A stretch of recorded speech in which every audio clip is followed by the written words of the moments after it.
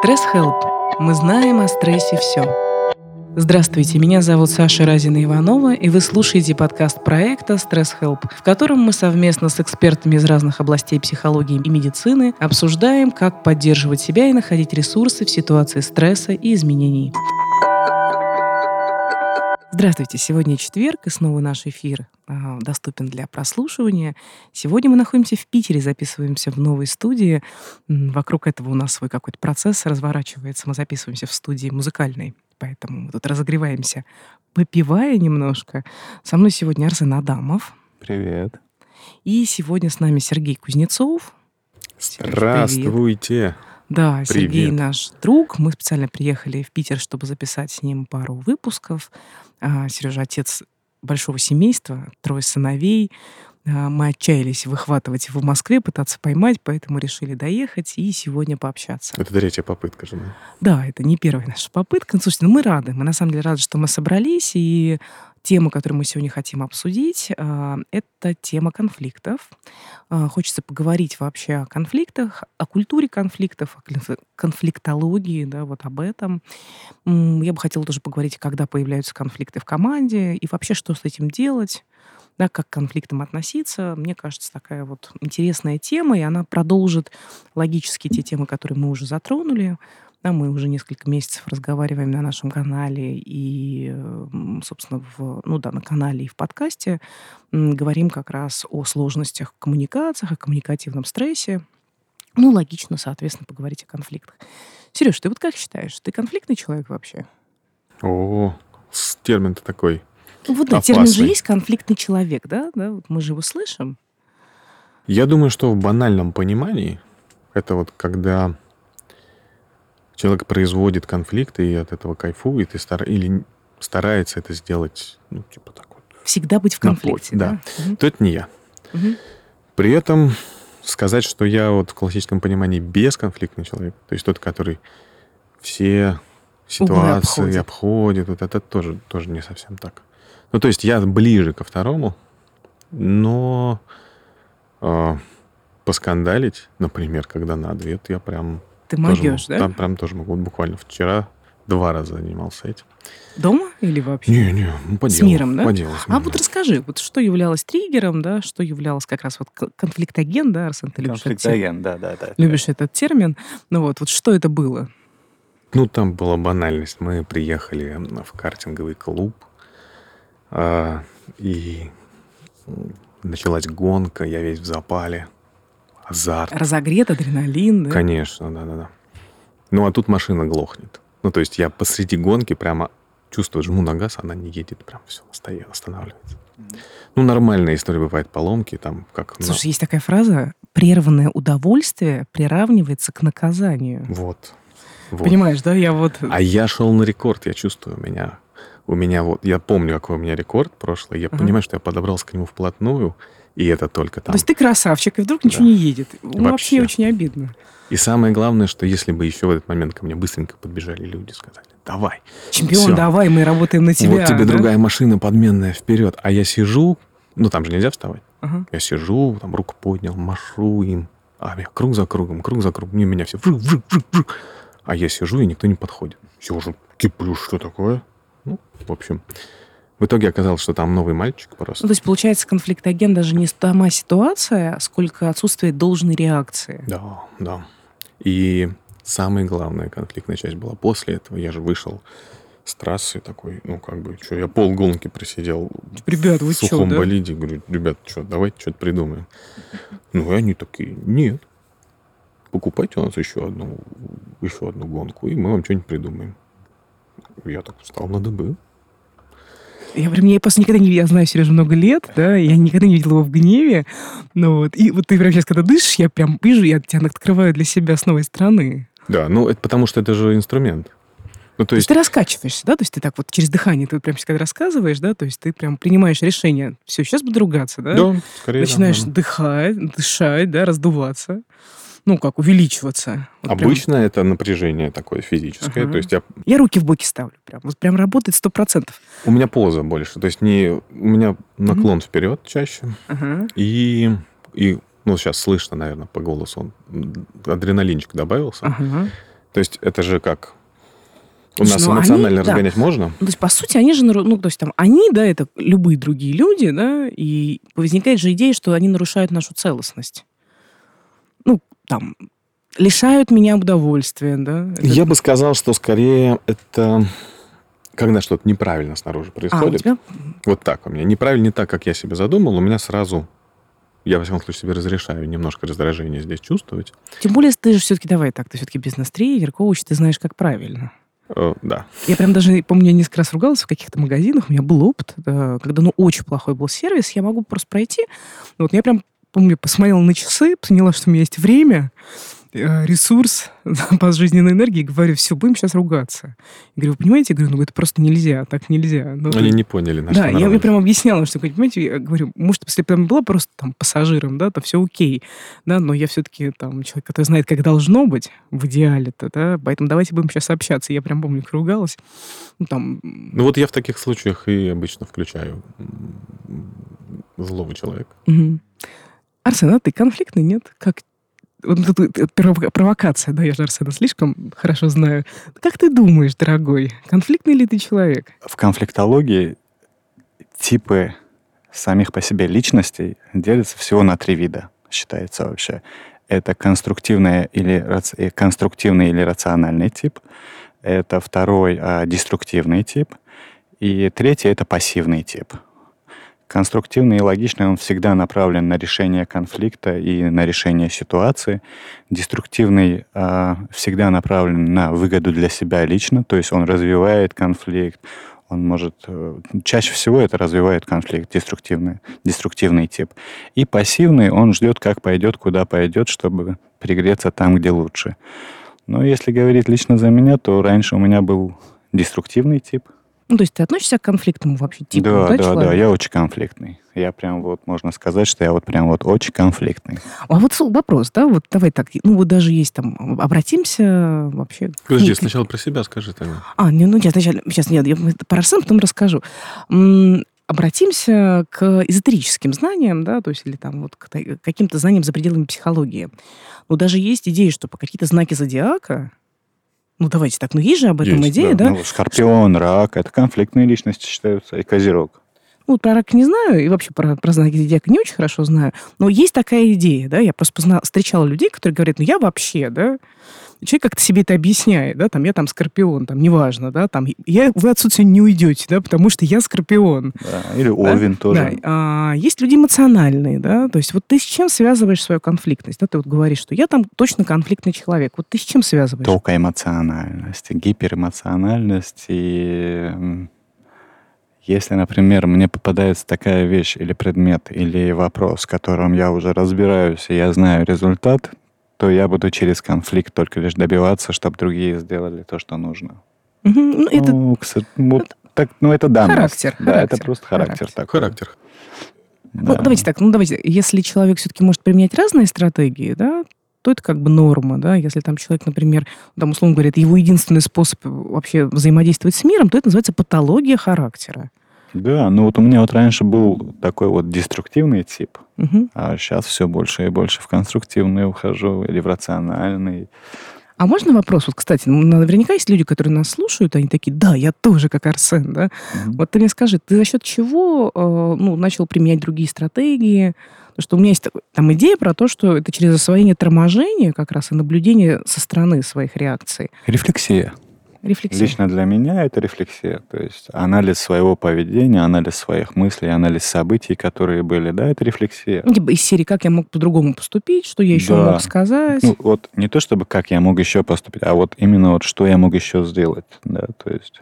И это момент важный. Мне кажется, что именно поэтому не является нормой этот самый выбор поведения в конфликте.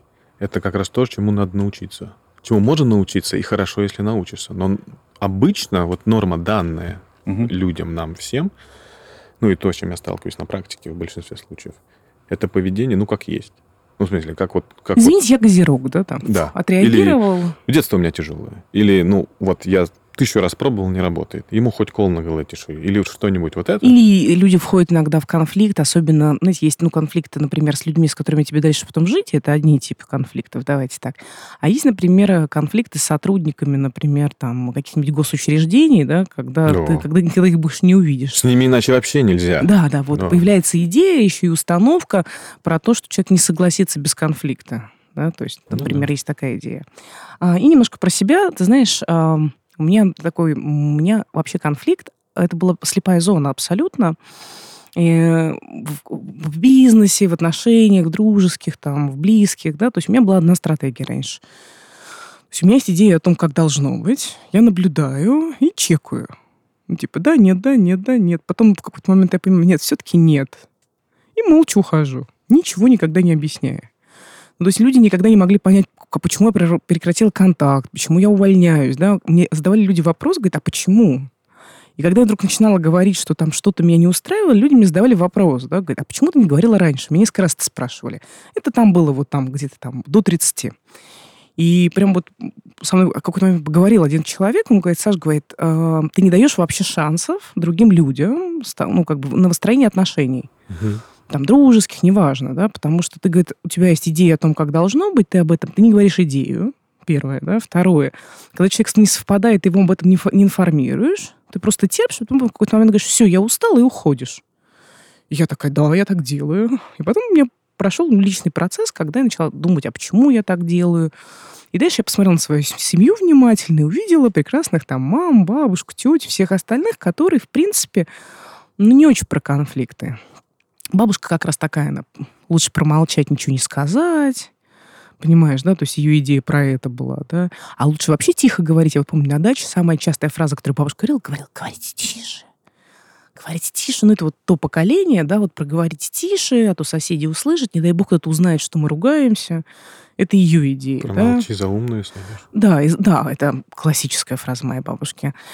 Соответственно, тетю я пару раз видела в гневе, но она как-то там неожиданно оказывалась, и она быстро очень ругалась и уходила курить куда-нибудь, да, то есть у нее такая была стратегия. А мама сразу плакала. То есть там она сразу такая, и все, и сразу в эмоции. Все. То есть у меня не было модели конструктивного вообще поведения в конфликте. То есть я об этом вообще ничего реально не понимала, да. И мне из всех троих больше нравилась бабушкина версия, хотя бы, вообще там не надо вообще разговаривать. Потом я поняла, что если я хочу строить длительные отношения, дружеские, там, рабочие, в команде, что мне придется учиться, реально. И я прямо сейчас доделаю вдох, я прям училась. Это заняло у меня несколько лет. Да? То есть вначале я научилась вообще говорить о своих ожиданиях. Начнем с этого. Потом я научилась слушать ожидания в отношении себя. Дальше я научилась, если идет несовпадение и появляется напряжение, говорить просто о напряжении, о том, что озвучивать те чувства, которые до гнева. До гнева напряжение, обида, разочарование. Оказалось, что это тонкие же переживания. Да? То есть гнев ты себе легко можешь обнаружить. Там, ты сидишь красный, да, там пыхтишь. Это более-менее понятно, да, а есть тонкие нюансные переживания. И мне пришлось их самой учиться отслеживать. Это вот то, что называется эмоциональный интеллект, да. То есть я вдруг поняла, что я в том числе себя только и обнаруживаю в сильных переживаниях, да, и пришлось наблюдать, замечать какие-то нюансы, привносить их. А потом в какой-то момент, ты знаешь, я там начала уже там в тренерстве изучать какие-то подходы. И я могу сказать, что я прям думаю, что я сейчас мастер по конфликтам. Вот в сегодняшний момент, там прошло 10 лет примерно, там, может быть, чуть меньше, да. Я абсолютно позитивно отношусь к конфликтам. Мне нравится идея культуры конфликта, что мы должны обязательно уметь с конфликтами взаимодействовать, да. Мне кажется, что ни одна команда никогда не сможет просуществовать, как и ни одна семья без конфликтов. Это нереалистично. Вопрос вопрос, там несколько для меня вопросов есть. Первый вопрос – это понимание людей, конфликтующих сторон, себя, важный аспект, да, насколько человек хорошо себя понимает, отслеживает свои переживания, понимает, что за чувства и с чем они связаны, потому что этот списочек, да, ожиданий к миру, он же неосознанный. Чаще всего, да. То есть он такой, знаешь, это не понятно, что это я метафору только привожу, что я со списочком жила. Это мои идеи о прекрасном, да, то есть они у меня у самой были не очень осознанные, да, то есть я никогда не садилась и об этом себя не спрашивала, а что я ожидаю от мира. И это некоторая личная работа, да, про зрелость такую, про понимание себя, с одной стороны. А с другой стороны, инструментарий. Мы должны на что-то опираться. Вот мы на канале сейчас писали, описывали 7 типов конфликтов по Адизису, не буду сегодня в эфире про них рассказывать, но я прям рекомендую почитать. Например, для меня это хорошая опора, да, потому что я понимаю, что вот в этой ситуации у нас конфликт восприятия реальности. Мы по-разному смотрим на... Кто-то смотрит, как должно быть, а я смотрю, как хочу, да. Или я понимаю, что вот это конфликт ценностей, да, и что, конфликт ценностей нерешим, да, вот он такой, да, он основополагающий. А вот этот конфликт понятий, там, мы друг друга недопоняли. Я прям использую терминологию сейчас, да, то есть мы, например, сидим с кем-то, разговариваем, я говорю, там, например, тут ехала с таксистом, разговаривала, и я говорю слово «проблема», а он такой умный, духовно образованный, развитый, будущий мастер, и он мне говорит, что не надо употреблять слово «проблема», надо употреблять слово «задача». Я говорю, знаете, я говорю, бывают такие ситуации, когда это реально проблема. Да, там, если человек не может, там, например, или там не может, например, там, по состоянию здоровья зачать ребенка, это проблема. Не надо называть это задачей. То есть это не задача, это проблема реальная. Да? И мы как-то об этом говорили. Я потом в какой-то момент говорю, слушайте, это конфликт понятий. Я говорю, давайте пойдем дальше в нашем прекрасном разговоре. Понимаете, да, это про некоторую терминологию, на которую мы можем опираться. Да, это терминология, которая позволяет нам вот проскакивать, да, какие-то моменты, например, сложные. И еще одна составляющая, да, тема конфликтов для меня, как она интересная, да, это динамика. Есть понятие динамики, да, вот динамических процессов в команде, в группе, там, в отношениях, опять же. Динамически все равно должны быть конфликты, просто динамически. Как вот волна идет, да, волна должна добегать до берега. Особенно в командах, особенно в группах. Вообще в конфликтологии, все специалисты по конфликтам, они говорят, что конфликт — это двигатель эволюции. Благодаря конфликту все развивается. Абсолютно. Адизис же, вот когда писал эту типологию 7 типов конфликтов, он был специалистом по управлению изменениями. Да, это его основная специализация, и он, собственно, описал как раз конфликты, да, как там, изучая тему изменений, потому что без конфликта нельзя меняться без конфликта. Согласен. Более того, все наше личное развитие тоже основано на внутреннем конфликте. Просто конфликты бывают групповые, межличностные, да, и внутриличностные. Мне кажется, тут мы затронули важную штуку про конфликты, потому что вот сколько я не работая с группами или индивидуально, не спрашивал, что такое конфликт, что там ассоциируется с ним, например. Чаще всего речь идет, очень редко кто вот из прокачанных ребят говорят развитие, там, поиск лучшего варианта. Чаще всего говорят драка, ссора, ругань, крики. Аффект. Люди описывают под конфликтом аффект. чаще всего люди понимают ту самую стадию общения, в котором конфликт не разрешался и превратился в аффект. Вот то самый аффект. Вот, да. и это тоже важно. То есть конфликт развивается по стадиям. И когда там есть просто напряжение в начале, да, мы почему-то это не считаем конфликтом, хотя на самом деле конфликт начинается вот здесь. То есть когда я там сижу, да, я говорю, это проблема, а человек мне говорит, нет, это задача. И я чувствую, что на его вот это как бы задача, я уже это воспринимаю как бы обесценивание, нарушается моя целостность, я уже немножко напрягаюсь, да, то есть у меня уже появляется напряжение. Это уже конфликт, понимаете, да? И это опять к внимательности к себе. И вот на этой стадии это решается. А если уже выработался адреналин, то мозг работает иначе. Он уже работает как в стрессе, он уже работает на выживание. Мы уже, правда, не слышим партнера. Если у меня уже появился там теплые, понимаете, да, там холодные или горячие руки, если у меня появился румянец, если у меня уже вся система отреагировала, все, это уже я уже просто иду к пику, на самом деле. Там уже нельзя разрешить. Есть такая идея, что конфликт можно разрешить только на стадии начинания, там, типа 70% вероятности разрешения конфликта. Угу. Если уже все забрало, упало, то есть у нас уже эмоции сильные нас накрывают, то надо выходить, останавливать конфликт, говорить, например, Сереж, мне нужно 20 минут, давай вернемся к этому разговору, и там есть важная задача вернуться 24 часа. В течение 24 часов вернуться к решению конфликта. Но остановить его, отреагировать эмоции, покурить, покричать, побегать, попрыгать, отжаться. Вернуться уже в другом состоянии, договориться с другой стороной. И тогда это будет решенный конфликт. Если конфликт не решился, он уходит в фазу подавленного, скрытого конфликта. Например, в компаниях так бывает. И создает стресс.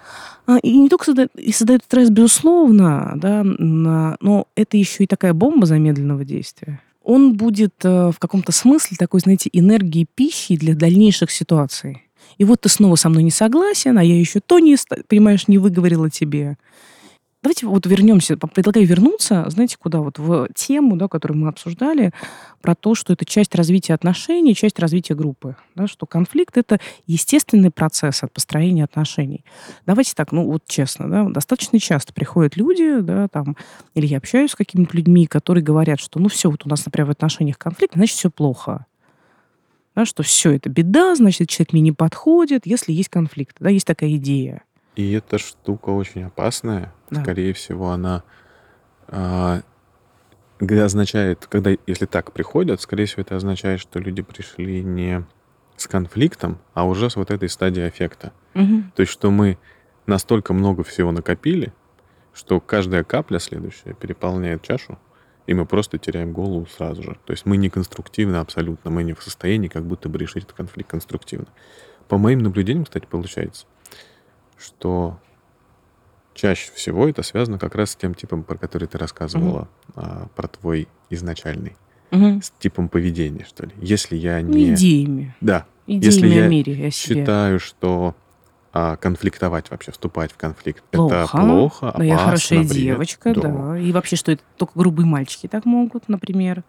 то рано или поздно ты все равно вступишь в конфликт. Ну, то есть, когда тебя переполнит напряжение, ты все равно вступишь в конфликт, только у тебя не будет легитимного способа как-то его разрешить, и просто он общение Либо прервет. это соматизируется, либо это взорвется внутри тебя, ты промолчишь, да, но потом придешь.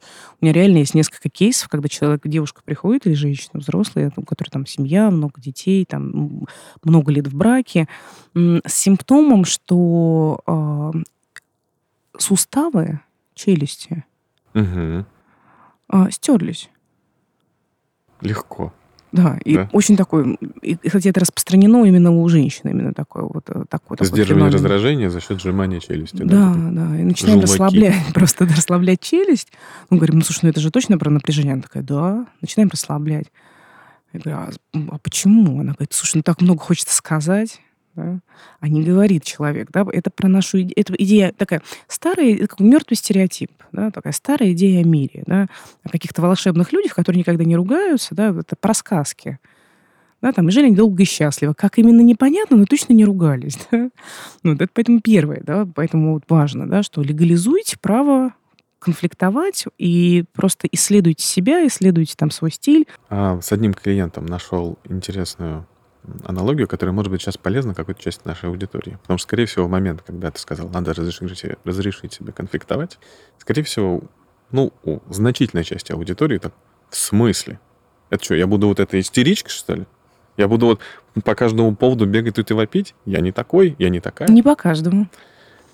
Вот. Но И под тем, важно, которые что... нарушают целостность. Да, важно, что ты понимаешь, что это не по каждому. А почему, вот когда я представляю себе, что конфликт — это вот это бросание в друг друга тарелками, чашками, вот это вот громкие крики, и я говорю себе, что мне нужно конфликтовать по каждому поводу, ну, в смысле, мне нужно разрешать себе конфликтовать, то если я вот такой человек, то у меня в голове возникает картина, что как только там человек сделал что-то не так, я сразу метаю в него тарелку. И это выглядит неадекватно, и люди такие сразу встают в позу. Некоторые, что? Никогда. У меня, как у физика по первому образованию, всегда аналогии вот такие вот физико-математические. И здесь картинка, которая той части аудитории может быть интересной, она про то, что если я воспринимаю конфликт как взрыв, то это пороговый процесс. То есть вот 0,0000 интенсивности какого-то выражения, а потом на какой-то точке сразу бесконечность. Вот сколько могу, столько и выбрасываю. И это категорически неконструктивно, просто потому что это не дает возможности... Это не про договориться, это про отреагировать. Именно. И это не дает возможности реализовать суть конфликта, ценности, вот ту самую организационную ценность, эволюционную ценность. Ведь конфликт — это же ситуация, когда что-то где-то у кого-то что-то трется, ну, в смысле, я хочу так, ты хочешь так, и у нас возникает вот или это... не совпадает. Трется или не совпадает. Вот возникает вот это вот маленькое... Цепляется. Да. Ой, слушай, я сейчас такой вспомнил термин, недавно девушки сказали, закусились. Во-во-во. Я вот не слышу раньше этот термин. Лошади, да, закусывают что-то, еще кто-то закусывает. Ну, вот закусились, как вот сцепились, да? Да. Но закусились — это уже следующее. Ну, это обычно про стадию достаточно такую уже агрессивную. При этом, если я выбираю в конфликте стратегию поведения, что я терплю до последнего, то я действительно не даю своему раздражителю, своему партнеру по конфликту, возможность отреагировать. И я выключаю наружные, внешнее проявление такого непрерывно растущего поля раздражения. То есть если я на маленькое нарушение моего пространства, моих границ, моего представления о прекрасном выдаю маленькое раздражение, то тогда на той стороне появляется шанс увидеть это и что-то поменять. Если границу, человек, например, какой-то внешний, приближается к моей границе ближе, продолжает, я могу увеличить интенсивность конфликтности и раздражения своего. Понемножку таким образом увеличивая и как бы его предупреждая. Как у нас на границах есть приграничная полоса. Я о заборе думаю, сейчас сижу, смотрю на тебя. О заборе? О заборе. Я просто понимаю, что у нас в Подмосковье, по крайней мере, там в Москве высокие заборы. А я уездила тут у вас под Питером в некоторые места, где нет заборов. Прям несколько нашла таких поселений, да, там не деревня, а скорее там дачи, да. Люди без заборов живут. Я сейчас сижу, слушаю тебя, айфоново, думаю о том, что чем выше забор, ты понимаешь, да, тем, наверное, более мощная реакция будет при защите, потому что если у тебя нет забора, то ты видишь жизнь другого, и ты начинаешь к нему воспринимать его иначе немножко. Понимаешь, да? Да. Ты становишься свидетелем его жизни, а значит, у тебя к нему появляется отношение, а там, где есть отношения, эмпатия к другому, там не будет агрессии. Да? Потому что мы, когда говорим о конфликте, мы еще и говорим об агрессии. Но агрессия там не должна быть. Да? То есть она там по сути не должна быть. Там другой имеет отличную от меня точку зрения. Другой ведет себя не так, как я хочу. Да? Другой. Да. Понимаешь, да? Агрессия — это все-таки выбор. То есть пойти... Но раздражение, недовольство — это штука, которая должна быть. Да, раздражение может быть, недовольство, да, может быть, но не агрессия, понимаете, да? То есть слово агрессия, я бы про агрессию отдельно потом поговорила. Я опять вернусь к конфликтологии и конфликтологам. И в конфликтологии объясняется, что есть 3 стадии конфликта. Это предконфликт. Как раз напряжение. Да, это как раз напряжение. Это конфликт и постконфликт. То есть в постконфликте бывает видно, есть ли возможность вернуться снова к конфликту по данному вопросу, или вопрос закрыт окончательно, например. Да? Если, например, вернуться к первому предконфликту, то предконфликт, он возникает, там 3 шага есть к возникновению вообще предконфликтной ситуации, вообще предконфликта. Сначала появляется противоречие по поводу обсуждаемого вопроса. И хорошо бы здесь уже отреагировать как-то. Сначала... Реакция дальше. Сначала только возникают вопросы. А вторым возникает правомерность своих действий у каждой из сторон. И здесь сейчас, можно я прямо здесь поддержу тебя?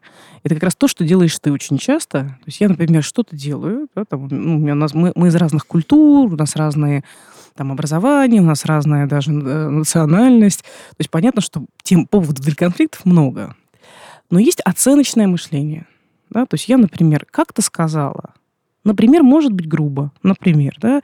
Или, может быть, наоборот, не отреагировала так, как, например, ждал партнер. Но если появляется оценка... Да, и Арсен, сейчас как раз, когда мы сидели, да, был момент, ты про уважение что-то сказал, да?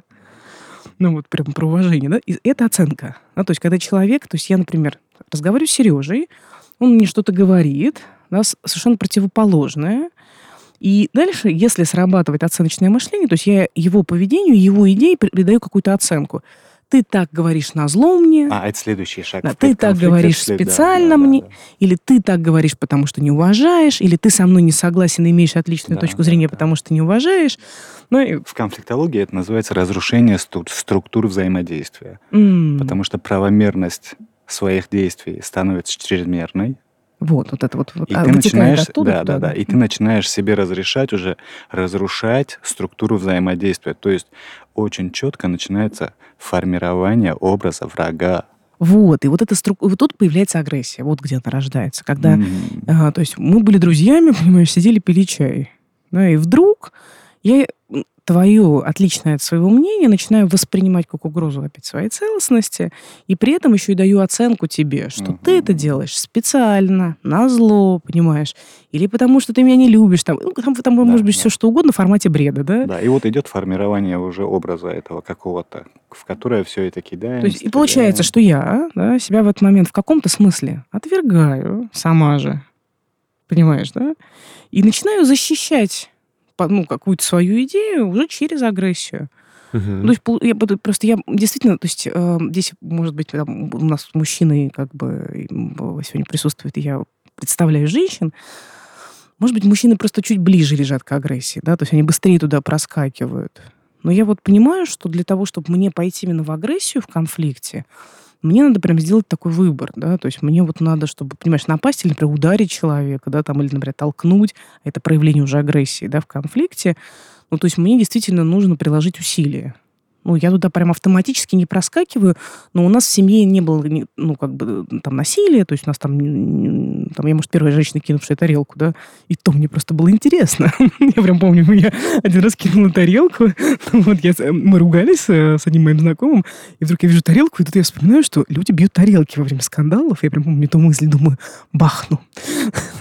Взяла, бахнула, и мы заржали, потому что это было, очень мило, потому что это было без агрессии, было так, знаешь, было видно, что я сомневаюсь и вспоминаю, сколько она стоит. Я его разбила. Но, знаете, приятное было чувство, если честно, когда она бахнулась, так разбилась красиво. Думаю, класс. Ушли эмоции, да, снились. Да, вышли. Вот этот про агрессию, да, это важно, да, что мы часто соединяем тему конфликта с агрессией. Это не, то есть для того, чтобы конфликтное взаимодействие стало агрессивным, да, человек должен туда пойти, либо у него должны быть какие-то про это установки. Установки, либо стереотипы. Да.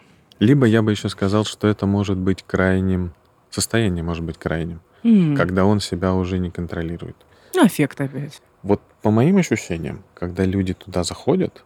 Бессилие уже. Особенно это про бессилие. Кричащие родители. Бьющие родители. Со многими родителями разговаривал, я сам являюсь родителем. Я не встречал родителей, которые кричат для того, чтобы... потому что так надо. Чаще всего это крик бессилия. Насколько я видел руководителей, которые... там есть орущие руководители. Я с ними общаясь как коуч, я не воспринимал, не мог увидеть ничего такого в духе я так кайфую, когда ору на своих подчиненных. Я встречала, но очень мало. Чаще по-другому. Чаще про то, что а как иначе? Я уже все перепробовал. Что с они ними? По-другому не слышат. И опять идея про то, что нет контакта, что другие, они другие, да, и что они его не любят, не принимают, не ценят, не уважают. Да. И самое главное, на мой взгляд, самое главное, что это про крайность. То есть это крайняя мера. Агрессия в конфликте воспринимается как крайняя мера в большинстве случаев, мне кажется. И, наверное, здесь как раз не натренированность на решение конфликтов в каком-то групповом взаимодействии, например, в командах, рождает как раз ощущение, что иначе никак. То есть такую запретность конфликта рождает, потому что конфликт как бы неизбежен, я вижу, что он приближается, я уже много раз с этим сталкивался, елки-палки. Сейчас опять придется орать, а я не хочу этого делать. И руководители некоторые, например, начинают от этого как-то отмежевываться, скрывать, закапывать конфликт куда-то, и развитие не происходит. По-моему, эта история в корне, она как раз про то, что если конфликт воспринимать как раз эту крайнюю аффективную стадию неконтролируемого выброса эмоций, это результат неизбежный. При этом, если добавить себе разрешение не на то, чтобы эту самую неконтролируемую стадию в любой момент включать, а на то, чтобы создать для партнера, именно по общению, такое плавно растущее поле, я называю это раздражение. То есть я предупреждаю тебя, там за километр граница, после которой я взорвусь. Смотри, Вот ты уже там прошел я ору, еще... а здесь еще нет. Да, ты прошел еще 200 метров. Сейчас я активнее тебя предупреждаю. Смотри, там 800 метров, и там будет взрыв. Смотри, еще 500, и будет вообще взрыв. Я тебе не рекомендую туда идти совсем. Мгм. И если я создаю такое количество предупреждений, то есть даю человеку возможность, он же может не воспринять, Слушай, ну не какая заметить. должна быть при этом у тебя целостность, да, опора и понимание себя и своих процессов? То есть это опять мы И возвращаемся если я головой это делаю, конечно. к вниманию к себе. Но у нас же есть прекрасный механизм. То есть вот то самое недовольство, о котором мы говорили, когда первые трения, зацепки, вот эти закуски начались, Мгм. оно же есть, это раздражение.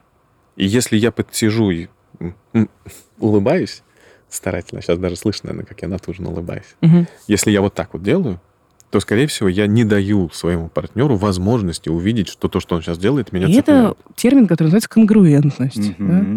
Есть один момент, конфликтологи, я опять к конфликтологам вернусь, да, конфликтологи говорят, что конструктивная и рациональная модель бывает у тех людей, у которых прям минимальное какое-то количество стереотипов и ограничивающих убеждений, а деструктивная модель поведения в конфликте бывает у людей с очень ярко выраженным а, с очень ярко выраженными ограничивающими убеждениями, которые запускают оценочное мышление. Вот, и тут мы как раз, извините, сейчас, может быть, такую кривую вещь скажу, да, мы возвращаемся к народам, малым народам, например, да, там, я, там, сейчас, Ну, много их, в да, общем, много просто малых маленькие народы. Давай не будем просто малые никого, да, народы просто горные. малые народы. Ну, не только Ну, горные. вот я вот конкретно просто там, я же много путешествовала, да, и там я, например, там в Грузии была много Ну да. достаточно, да, и ребята прям очень заводятся, прям очень быстро.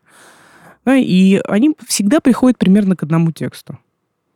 Понимаете, да, что грузины лучшие. То есть, что бы Да. там ни происходило, в какой-то момент даже прям один раз общалась, был такой момент для меня абсолютно сюрреалистичный, когда мне человек сказал: все, я тебя слушать больше дальше не буду, я прав. Причем он взрослый был человек, он на меня смотрит абсолютно искренне и говорит: все, я тебя дальше слушать не буду.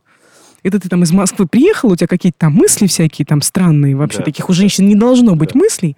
Я прав точно, я тебя слушать дальше не буду. И вообще грузины все правы. Вот, пожалуйста, целая куча ограничивающих убеждений. Слушай, это Целый пакет прям. Ну, давай так, это была дружеская встреча. Тем не менее, Понятно, да. что это прошло, ну, там, с юмором, да, и то я так потом, на самом деле, присмотрелась, и вдруг я поняла, что он на самом деле не шутил, да, я потом Конечно. посмотрела, как он себя ведет, да, и поняла, что, ну, это не шутка была, но, например, если бы мы в бизнесе встретились, например, да, и так бы решали вопросы, то это мама дорогая. Но вы просто не решили вопрос. Не решили бы, Это конечно. деструктивная модель поведения. То есть человек отказывает в не модель, а коммуникации. деструктивный тип в конфликте получается. Деструктивный тип, он всегда принижает другого человека с усмешкой, свысока, с позиции более лучшего, более знающего, более умного, да, то есть это такая позиция, как бы, что он всегда лучше, чем его оппонент или партнер. При По этом я этому бы, конфликту. знаешь, я бы вот здесь добавил, что не столько деструктивность наверняка здесь тоже есть. Скорее, это про негибкость, что ли. То есть я сейчас не употребляю это не как... Это попытка сохранить целостность. Вот понимаете, вот к этой целостности Да. я возвращаюсь все время, да, уже улыбаюсь. Я соглашусь с этим. Понимаешь, да? То есть на этом строится представление человека о себе. Если на оно у этом меня одно, Да, если да. я вижу только одну картинку себя, того, как надо, того, как может быть, Мгм. и если кто-то приходит и продемонстрирует что-то другое, естественно, это нарушает мою целостность. Понимаете, да? Вот здесь происходит это Да. нарушение, а я за это держусь, да? То есть это я. Мои убеждения – это и есть я. Ну, давайте так. Если нет убеждений, то нету личности, по сути. Это убеждения, они формируются, они должны быть просто адекватны, они должны меняться со временем, да, под воздействием обстоятельств и так далее. Но правда в том, что многие люди держатся за собственные представления о себе, о том, какие должны быть сотрудники, о том, какой должен быть мир, о том, какая должна быть жена, о том, какой должен быть муж, о том, как жена должна резать правильно помидоры. Понимаете, да? Потому что мама сказала, что надо резать вот так. Да, и если она делает не так, то она нарушает мои представления о мире. Вот нам, сидящим здесь в студии и как-то занимавшимися этим долго, комфортно так говорить. Вот, если у тебя только одно представление, то как бы тебе будет плохо. А вот что делать человеку, который действительно не я сейчас задаю этот вопрос риторически, не в том смысле, что не знаю ответа, а в том смысле, что это вопрос, который наверняка Это возникает. ну да, конечно. Да. Ага. То есть у меня есть представление, что так правильно. Да. И я знаю, что те, кто не придерживается этих представлений, у меня же не зря не появились, я выжил благодаря им. Да. Вот Ага. те, кто не придерживается их, те плохие. Да. Вы что, хотите, чтобы я говорил как плохой? Ни за что, никогда, да вы что? Мгм. Это же очень страшно. То есть вот этот первый шаг к тому, чтобы начать менять свои убеждения, которые... Ну, знаешь, там есть, можно прям вот я прям сейчас прям выхвачу из твоей фразы одно только слово «плохой». До. Отлично. слово. Достаточно будет, если мы просто откажемся вот от того, чтобы оценивать, что другой плохой, да. Он просто другой. Да, и у меня, например, были конфликты, например, в бизнесе, да, когда я, например, у меня был даже опыт длительного сотрудничества с человеком, с которым мы прошли конфликт ценностей, когда мы через взаимодействие поняли, что у нас абсолютно разные цели к тому, что мы делаем, но мы продолжали делать вместе какие-то проекты. Потом я приняла решение все-таки выйти из партнерства. Но вот в какой-то момент, да, я прям вот помню очень хорошо, что я просто признала и приняла право другого, что у него могут быть абсолютно другие, да, вот цели к тому, что он делает. Ну, например, да, там у нас есть идея о том, что врачи должны, например, там жизнь спасать. Ну, там, например, да, или там, ну, обладать высокодуховными какими-то ценностями. Но есть доктора, которые зарабатывают, и для них это профессия. Он при этом может быть профессиональным. Абсолютно, понимаете. Одно другого не исключает. И это как раз вот о признании другого, вообще, ну, как вот просто другого, без оценки, что он плохой, если он отличается от вас. Это на самом деле труд. Так воспринимать мир. Но этого уже достаточно для того, чтобы научиться конструктивно взаимодействовать. Можно я продолжу твою идею про Да, малые конечно. народы? Я посидел, чуть-чуть подумал, Да, я так тебя чуть-чуть. как бы это по-дипломатичней Да, я тоже почитала сказать дипломатично, там совсем с уважением. Малые народы. Люблю Грузию. Например, возьмем Кавказ. Да. Малый народ вынужден сохранять свои традиции, обычаи, и поэтому он изначально по отношению к другим людям, к другим народам, да, к большим народам или к Чуть нациям, к враждебно странам. настроен. Нет, он находится в состоянии предконфликта. Уже сразу автоматически. Конечно. Он сразу готов разрушать структуры взаимодействия. Он сразу готов свою правду идти и драться за эту правду. Да? И сразу же, как только человек или другой народ какой-то начинает что-то выражать по поводу этого народа... Говоря, мы идем сразу к этим русским воевать. Да, сразу образ врага уже сформирован. Они же большие, Да. понимаете, да? А я бы не говорил, что здесь малые только народ так себя ведут. Не только малые, но нет, мы просто на малые обратили внимание, потому что Это в нашем поле. В картине малых народов это видно, это можно увидеть. В большом народе это очень глобальный Если процесс. мы посмотрим и на его- высказывания того, что происходит между Россией и Украиной, между Россией и Америкой, Например. Тоже. мы то же да. самое это увидим. Ну, здесь, Да, видишь, мы как бы чуть-чуть прибегли к Кавказу, потому что все-таки наша территория. Начнем с этого. Это Но наш здесь народ-то. все-таки политика. Америка, Украина, Россия — это все-таки политика. А здесь скорее народ. Это традиции какие-то, обычаи, особенности культуры. И я просто, если вот посмотреть, да, то есть кто, например, в Москве ходишь, вот, например, идешь с закрытыми там глазами или там сидишь в кафе, да, там кофе пьешь с призакрытыми глазами, слышишь, кто-то ругаются.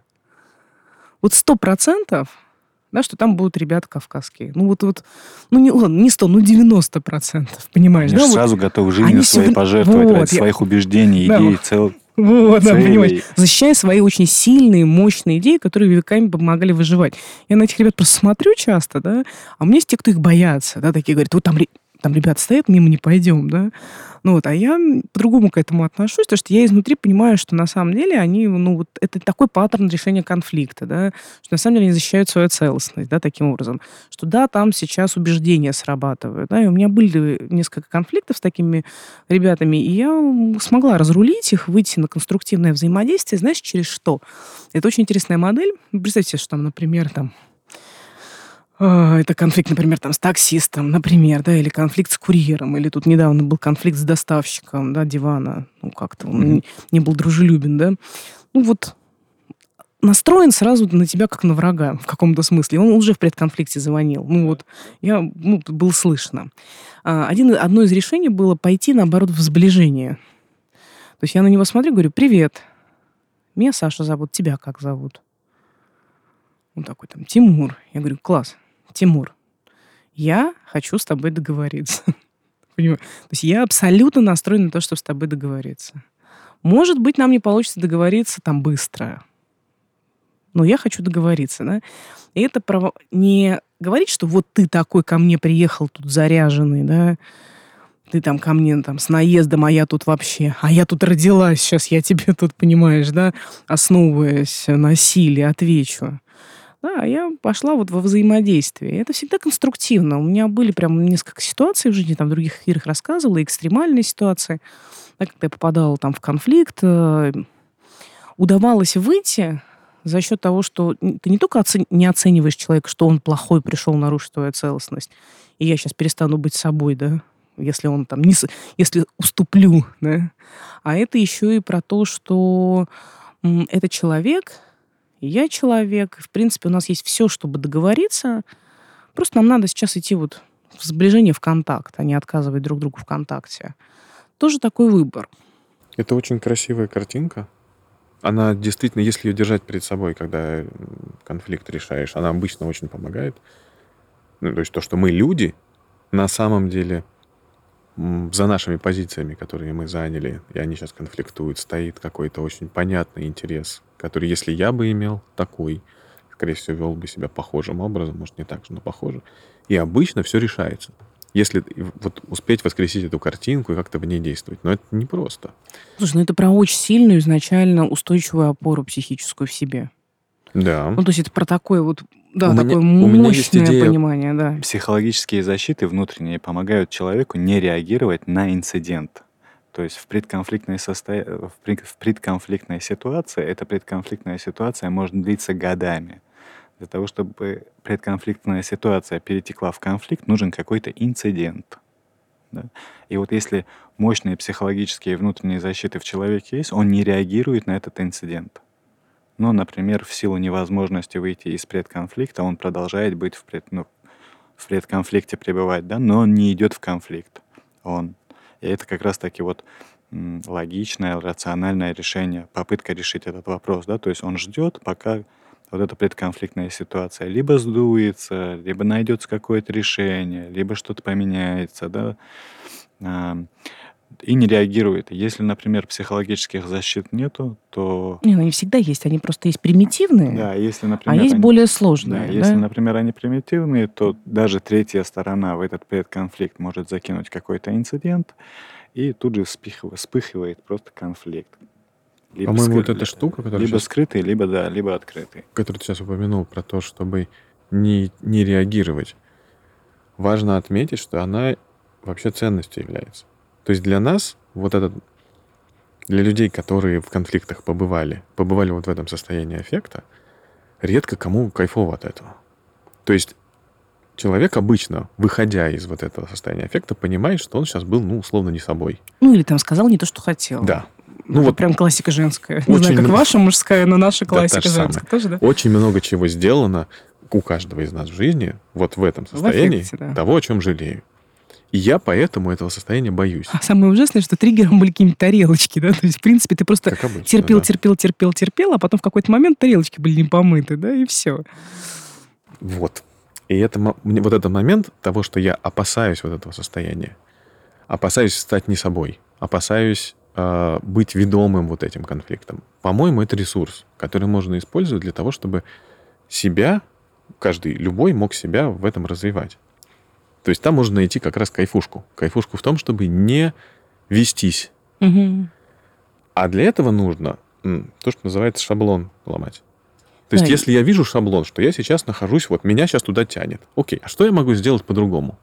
А что я могу воспринять по-другому? И здесь в этот момент очень удобно думать как раз об убеждениях. Да, я тоже хотела об этом сказать, что я прям очень хорошо помню, был один человек, с которым мы часто попадали в конфликты. Прям очень часто. И при этом там были в каком-то экспедиции, он был там ведущий вот этого всего мероприятия. Да, и у нас все время триггерило друг на друга, да, то есть как-то мы цеплялись. Но мы понимали, что это конечно, что мы дальше никогда видеться не будем, общаться тоже не будем, да, и мы не шли как раз в конфликт, да, то есть то, что там меня триггерило, да, я вокруг просто обходила и говорю, слушай, вот здесь не готов продолжать, вот здесь тоже не готов продолжать. В стадии предконфликта просто держались, да, оба причем. Но я понимаю, что если бы мы дальше, например, пошли, да, то мы бы много очень узнали о себе и о своих убеждениях. Потому что явно, что мы тоже были из разных очень миров, да, и с разными очень убеждениями, представлениями. То есть он явно был плохо настроен к психологам. У него была про это какая-то идея. Он не один. Да, он не один. Ну вот. Понимаете, да, и мы с этим тоже часто сталкиваемся, встречаемся. А еще, знаешь, какая мысль у меня возникла, да, что там, во-первых, там всегда есть точно какая-то идея и убеждения, о которой мы не понимаем, и наш партнер может не понимать, что он даже защищает. То есть вот эта идея, да, что он что-то защищает, а что непонятно, да, и может не осознавать. И только через конфликт иногда можем что-то осознать раз. Два, иногда конфликт — это единственный способ вообще начать говорить и выйти из привычного паттерна поведения, например, терпения. Три, конфликт — это всегда энергия. Это тоже важно понимать, что если вы оказываетесь в конфликте, это та энергия, которая, в принципе, в этих отношениях, она есть. Да, и это энергия, например, если мы говорим о командах, это, например, творческая может быть энергия, да, то есть энергия, Чаще всего, да. да, которая просто не направлена на реализацию, и все испытывают там какое-то недовольство, а на самом деле потенциал высокий. Поэтому, например, когда я работаю с командой, и там есть конфликты, я прихожу к людям и говорю: ребята, значит, у вас есть потенциал, это очень хорошо, давайте разбираться, почему это направлено не на действие и решение, да, а почему это направлено на межличностное взаимодействие. Да, и можно это исследовать. А, например, в близких отношениях это часто сексуальная энергия, творческая энергия. Угу. Да, так и есть. Слушайте, смотрите, у нас потихонечку подходит время нашего эфира, да, то есть мы должны потихонечку заканчивать. Я бы хотела, чтобы, как обычно, мы закончили какими-то рекомендациями, идеями об этом. Мы с вами говорили сегодня вообще про поле конфликта, и про культуру конфликтов, да, и про то, что такое триггеры, да, вот где люди сталкиваются, да, там Арсен привносил нам из конфликтологии какие-то понятия, термины, да, мы с Сережей там немножко рассказывали о том, как мы это видим. Хочется завершить какими-то рекомендациями. Сереж, что бы ты рекомендовал, сказал, вот в любую сторону, да? Мне кажется, что конфликты важно воспринимать. То есть первой рекомендации, их несколько я бы дал, но первое — воспринимать конфликт как норму. Ну, то есть это не что-то необычное и, самое главное, не что-то опасное, если соблюдать остальные рекомендации. То есть, если я воспринимаю выражение своих эмоций, адекватное выражение своих эмоций, адекватной их интенсивности и вот там ситуаций, как шанс для моего партнера исправить ситуацию, там, пойти мне навстречу, начать что-то выяснять, то я могу создать соответствующий путь для него, на котором мы можем не войти вот в эту острую стадию конфликта, а мы можем все решить раньше. И надо это делать. И, наверное, третья рекомендация от меня. Когда попадаешь, чувствуешь, что затягивает уже, вот сейчас начнется, найти что-то, что можно подвергнуть сомнению у себя в голове. Не у него, потому что у партнера всегда легко найти. Он весь твое сомнение. Да, потому что он другой. Вот самое главное, что он что-то делал не так. Вспомнить, найти что-то у себя в голове, что можно поставить под сомнение, и это тогда, скорее всего, немножко снизит энергию, в смысле, раздражение снизит, а во-вторых, даст возможность для поиска консенсуса. Знаешь, мне вот очень откликнулось то, что ты сейчас говоришь, воспринимать конфликт не как историю, что это он вас делает раздражительным, да, и он вас заставляет испытывать тяжелые эмоции, то есть он плохой, а вы хороший, да, а воспринимать это как процесс между. Да. Да, что это точно не состояние, конфликт — это не состояние, это процесс. Во-первых, не застреваете в конфликте, решаете его. А второй, как раз воспринимать, что это процесс именно между вами. Да, вот между мной и тобой возникает эта энергия. Да? Мы с тобой вот закусываемся, цепляемся, триггерим друг друга. Там есть, значит, точная энергия, и это процесс, и это между нами. Да, да. Другой вопрос, что наверняка есть люди, у которых это со всем миром, да, такие тоже есть. То есть много этого. Но это все равно про нереализованную энергию. И почти всегда оно, на мой взгляд, раскрывается, разрешается от того, что у меня есть что-то, на что я реагирую. Вот если найти это что-то и так чуть-чуть под сомнение подставить. Кто во мне реагирует, да? Да-да-да. И есть важный момент. Моя взрослая часть на это реагирует, либо детская, тоже важно. Давайте так. Это скорее уже мы переходим в область психологии, детская, взрослая часть. А в конфликтологии в самой есть такое понятие, как конфликтоген. Нужно изучать свои конфликтогены, да, и чужие конфликтогены, то есть я и другой, например, да. Конфликтоген — это то, что приводит или провоцирует предконфликт прямо в конфликт. То есть это События, может быть действия, слова. события, действия, слова, смысл, это может быть снисходительное отношение к тебе, это может быть высокомерное отношение к тебе, это может быть, ну, то есть там очень много всего. Это могут Там, быть может быть, в слова, интернете кто-то не прав. да, это может быть кто-то в интернете не прав, это могут быть слова какие-то оскорбительные. То есть конфликтогенов очень много. Просто изучайте Вот свои если не из конфликтогены. внешнего локуса контроля, а из внутреннего, я практически всегда попадала там вот в конфликты, либо в замкнутом пространстве, где мозг считывает, что мы уйти не можем, слишком тесно. Да, и, например, у нас есть такая традиция в семье, мы выходим из квартиры, мы не ругаемся дома. То есть у нас есть эта энергия, мы большие и эмоциональные, да, то мы говорим, пойдем выйдем. Ну, и это пройдем, выйдем не в том понятии, в котором раньше мы это употребляли, а дадим просто себе понятие горизонта. Да, буквально увидеть горизонт, понимаешь, да, увидеть пространство, и тогда конфликт решается по-другому. Вот на кухне ругаться нельзя, прям вообще, там замкнутое пространство. Это первое. Второе, ну вот у меня, я ругаюсь по утрам, если не выспалась. И это про, скорее, вот то мое состояние, когда я себе не нравлюсь сама, да, то есть вот я сама себе не нравлюсь. Ну, не выспалась, понимаешь, да. Надо сейчас куда-то ехать, собираться, и вот это внутреннее бу-бу-бу, да, и тогда какое-то поведение партнера, оно более чувствительно, да, и это как раз про уязвимость. И про ресурс торможения. Да. Разумного торможения, которого спросонья, конечно, маловато. Там и торможения нет, и плюс еще и вот это состояние некоторой уязвимости. Полный коктейль, да. Класс. Да, я бы тоже дала пару рекомендаций от себя в завершение. Как человек, который прям вот я вот прям входила в конфликт, изучала для себя, училась конструктивно взаимодействовать, училась как раз наблюдать себя, что меня там триггерит, да, наблюдала, что, ну, вообще, где мир не совпал с моими ожиданиями, да, из какой позиции я реагирую, какие там есть чувства. То есть это занимает время, без иллюзий, да, то есть если вы хотите быть конструктивны, если вы хотите здесь достичь какого-то мастерства, в конце концов, есть профессия конфликтологи, там, ребят, пожалуйста, да, там требуются люди. Вот. Мир растет, мир развивается, там требуются люди. Нужны фасилитаторы, которые модерят конфликты в командах, да, при принятии решений там, и так далее.